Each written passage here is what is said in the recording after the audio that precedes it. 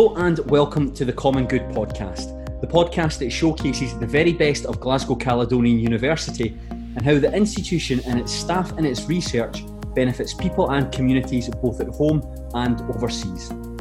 My name is Craig Telfer and today I am joined by John McKendrick, a Professor in Social Justice at the University and the Co-Director of the Scottish Poverty and Inequality Research Unit. John, thank you very much for talking to me today. Thanks, Craig. Pleasure to be asked. How have you been finding the past 7 weeks? How's things been? Got to be careful, Craig, because my wife's sitting right next to me just now. I could really put myself in a bit of trouble here. I mean, there's good and bad. The bad for me is I missed my mum's proper 70th birthday. We had to do that by Zoom. That was very unfortunate. I'm missing the wider family, of course, but there's also some pluses. I mean, I think we're finding time together that we didn't have beforehand. You know, in your busy lives, you tend to take things for granted. So we're getting ourselves out a daily walk. We have worked our way through the 9 Star Wars films as of last night, and we're learning how bad a loser I am at board games as well. It's always a good way to find out who your friends in the family are. I think Monopoly is always the one that really sorts it out. But today, John, we're going to focus on your research, and a lot of your research focuses on poverty in Scotland. So I suppose the best place to start is with quite a big question. What is poverty? How do we define it? You know, there's a simple answer, and it's simply about not having enough. Now, it gets very complicated beyond that, but that's at the root of the issue, is just simply not having enough, and not having enough according to the standards of the day. So what we're not talking about here is we're talking about comparing ourselves to somebody that living in Scotland in the 1700s. We're thinking about what's decent in Scotland in the 21st century, and simply not having enough money to allow you to live a very basic, decent standard of living here in Scotland in the here and now. And unfortunately, far too many of people in Scotland find themselves in that situation. So how big an issue is poverty in Scotland then, John? Well, the government's estimates, and we're talking here pre-crisis, because who knows what it's like today, but the government's estimates, it was hovering around about the million mark, and that's roughly about 1 in 5 citizens in Scotland living in poverty at the current time, not having enough money to allow themselves to live a decent standard of living. So how do we measure poverty then? What are the metrics involved? Yeah, well, there is a complicated way of measuring, necessarily complex because we want to get the numbers right.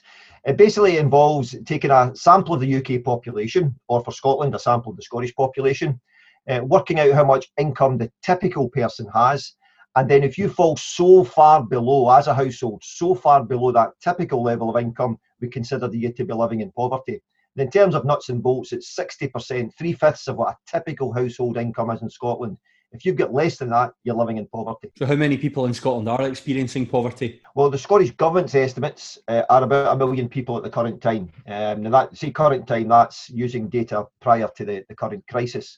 So they estimate about 1 million people. You know, that's a ridiculous number for an advanced economy like ours in the 21st century. Are the Scottish Government doing enough to ease poverty, do you think? I think in fairness to the Scottish Government, they're most certainly aware of the problem. And perhaps unlike the UK Government, they have a target to eradicate child poverty by 2030 and have taken some steps to try and make a difference for that particular population group. So, for example, we have the Scottish Child Payment that was conceived then to bring more income to the very poorest families, which is not something that we find south of the border. And they've also challenged Scottish local authorities to come up with their own local strategies to maximise the resources available locally to tackle child poverty in Scotland. But they could do more. I think it's fair to say that if we were really serious about tackling poverty, everybody has to ratchet up their actions a few notches from where they are just now. We'll come on to talk about some of your research, John, that looks at recommendations for the government and for local authorities to try and ease poverty. But we'll talk about the current climate with the coronavirus.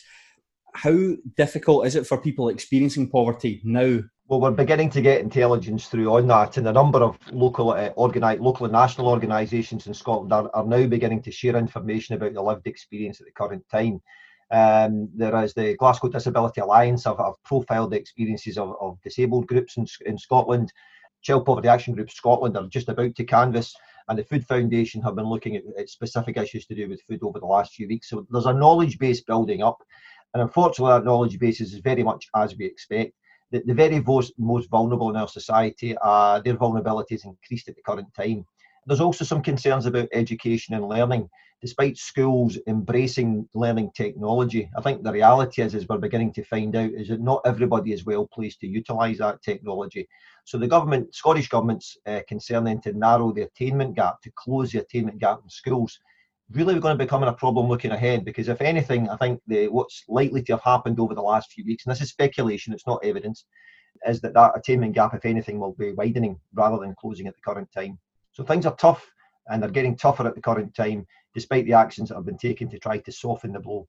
You talked about schools there, John, but what about other elements of society? How are they being affected by the coronavirus pandemic? Yeah, very much. I mean, we know, for example, that the risk from coronavirus itself is hitting the elderly more proportionate as a population group. They are more vulnerable. But we also know in terms of the demographics and household structures that many of our elder citizens that are living in a family home are likely to be living alone, living in small groups, and life is much, much tougher for them then. So as well as this heightened vulnerability and the fear that comes with what COVID-19 presents, we also have the issue then about everyday life, the lack of ability to maintain that social circle, which is absolutely vital to people, of course. We're social beings. We're not Ottomans. We need other people in order to enjoy life and to function effectively. And many people don't have these networks. At the same time, what happens, of course, is we respond, as communities we respond, as neighbours we respond, as wider family groups where we're able, we respond and support as well. So for every bad news story or every worry we have there's also a good news story about somebody doing something for the benefit of others. If you like, in terms of GCU's language, there's plenty of people doing lots for the common good at the current time. What the impact that the pandemic's having on stuff like parents working from home, children who are off school, children who rely on free school meals, what's the impact on them? Again, this is highly variable. It depends what type of parent you are in your circumstance. Now, I've personal experience of that. I've got a 10-year-old daughter in the house, 2 working parents. The schooling is different. It's juggling, and allows her far more time to do a little bit of craft and a little bit of looking on the iPad than perhaps she would normally get. But for us, it's okay. We can manage it. We have one daughter at 10 years old. There are 2 working adults, and between the 2 of us, we've got a nice balance where Morven gets the exciting learning. She gets the kind of stuff she likes less, but she gets enough over the course of a week. But it's completely different for others.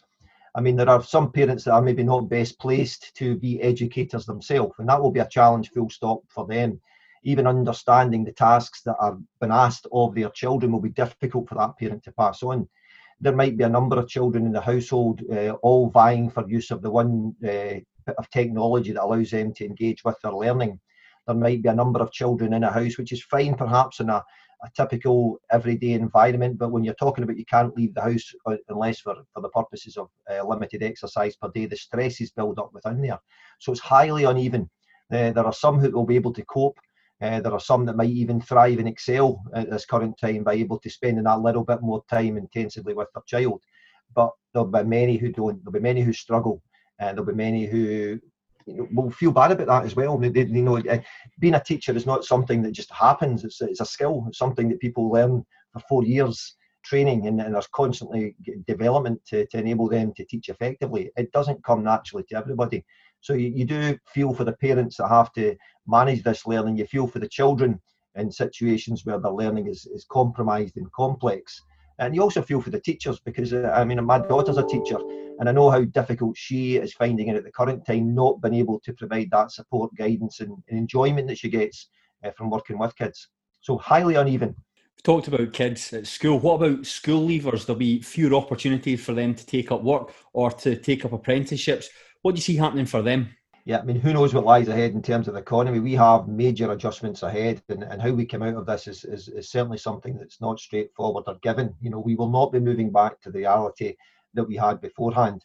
So for opportunities will be uneven again.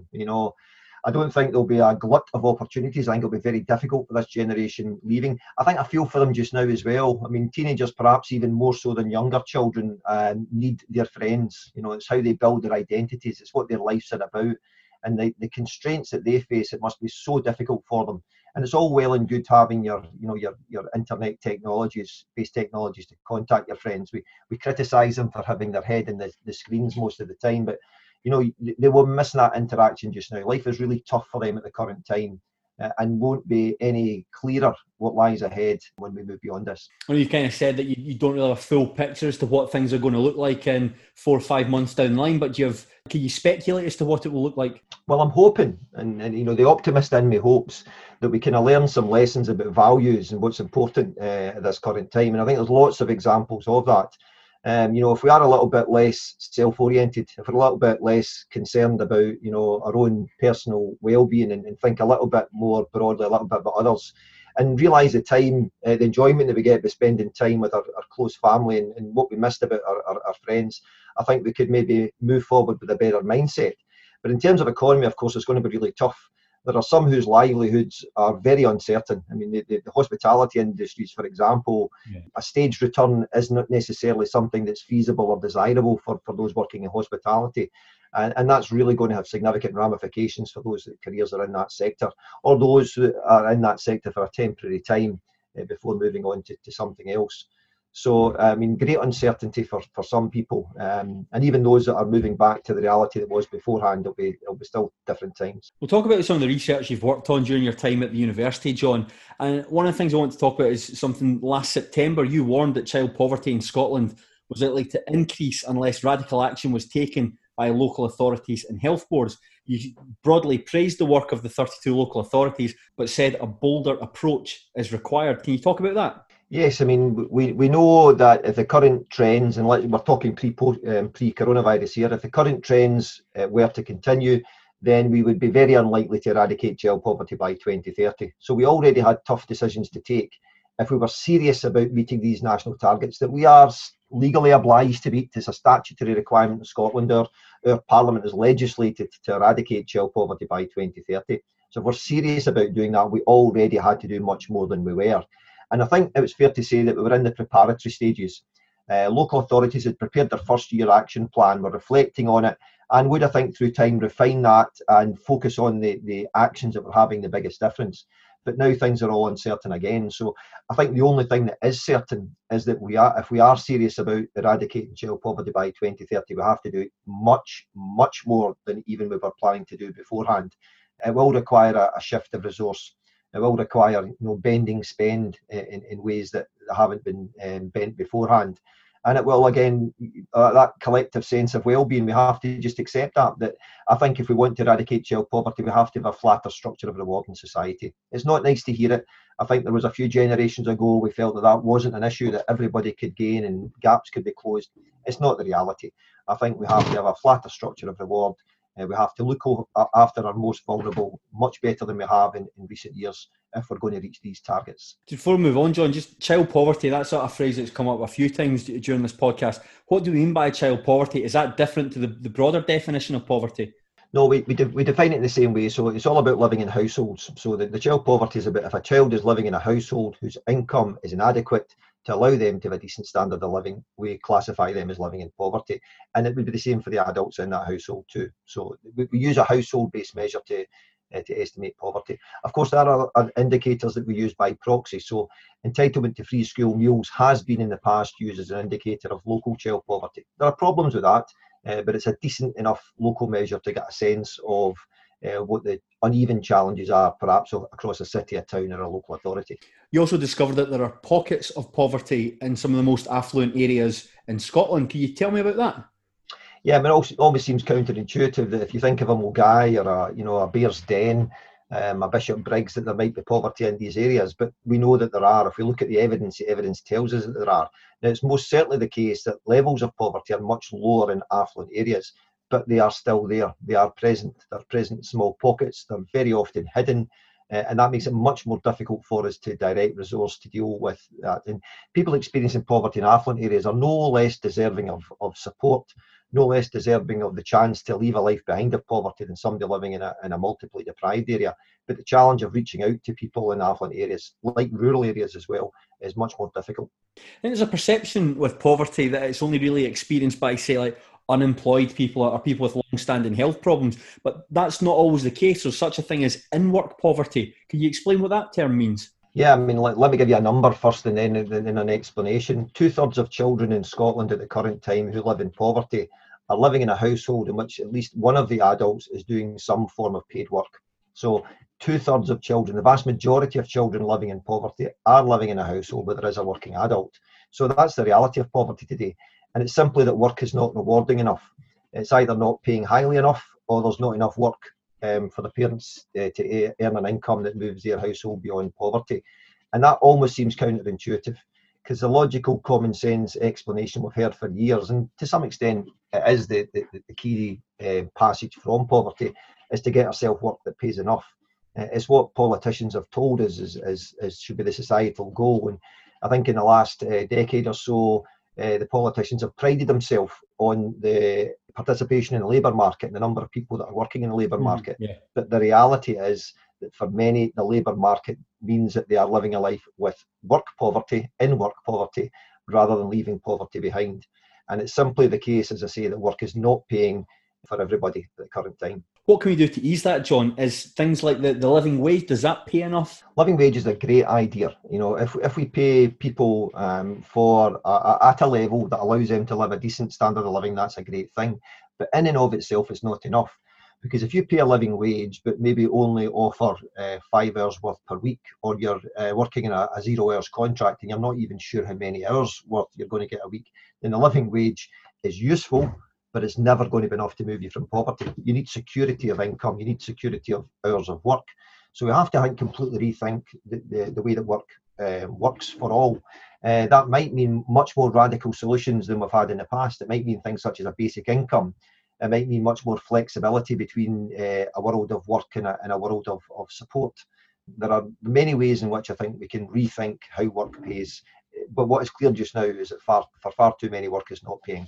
Mentioned at the top of the podcast, John, that you're the co-director of the Scottish Poverty and Inequality Research Unit, SPIRU, at Glasgow Caledonian University. Can you talk to me about SPIRU? Yeah, I mean, we've had a long tradition of research at Caledonian University of researching poverty. There was an earlier version of SPIRU that for many years was the leading force in bringing to the public's attention the Scottish dimension of child poverty. It existed to share information about poverty at a time that there wasn't a lot of information available, and give a particular Scottish bent on that information. We build on that tradition. What we do is we do applied research. We're interested in ideas because that's what academics do, but we're also interested in contributing towards or supporting those that are taking actions locally and nationally here in Scotland and beyond to tackle poverty. Working with those in local government, working with those in the third sector, working with those in the NHS to think about the challenge that we collectively face and what specific contribution they can make within their own limited realm and domain to that greater cause of eradicating poverty and reducing inequality in society.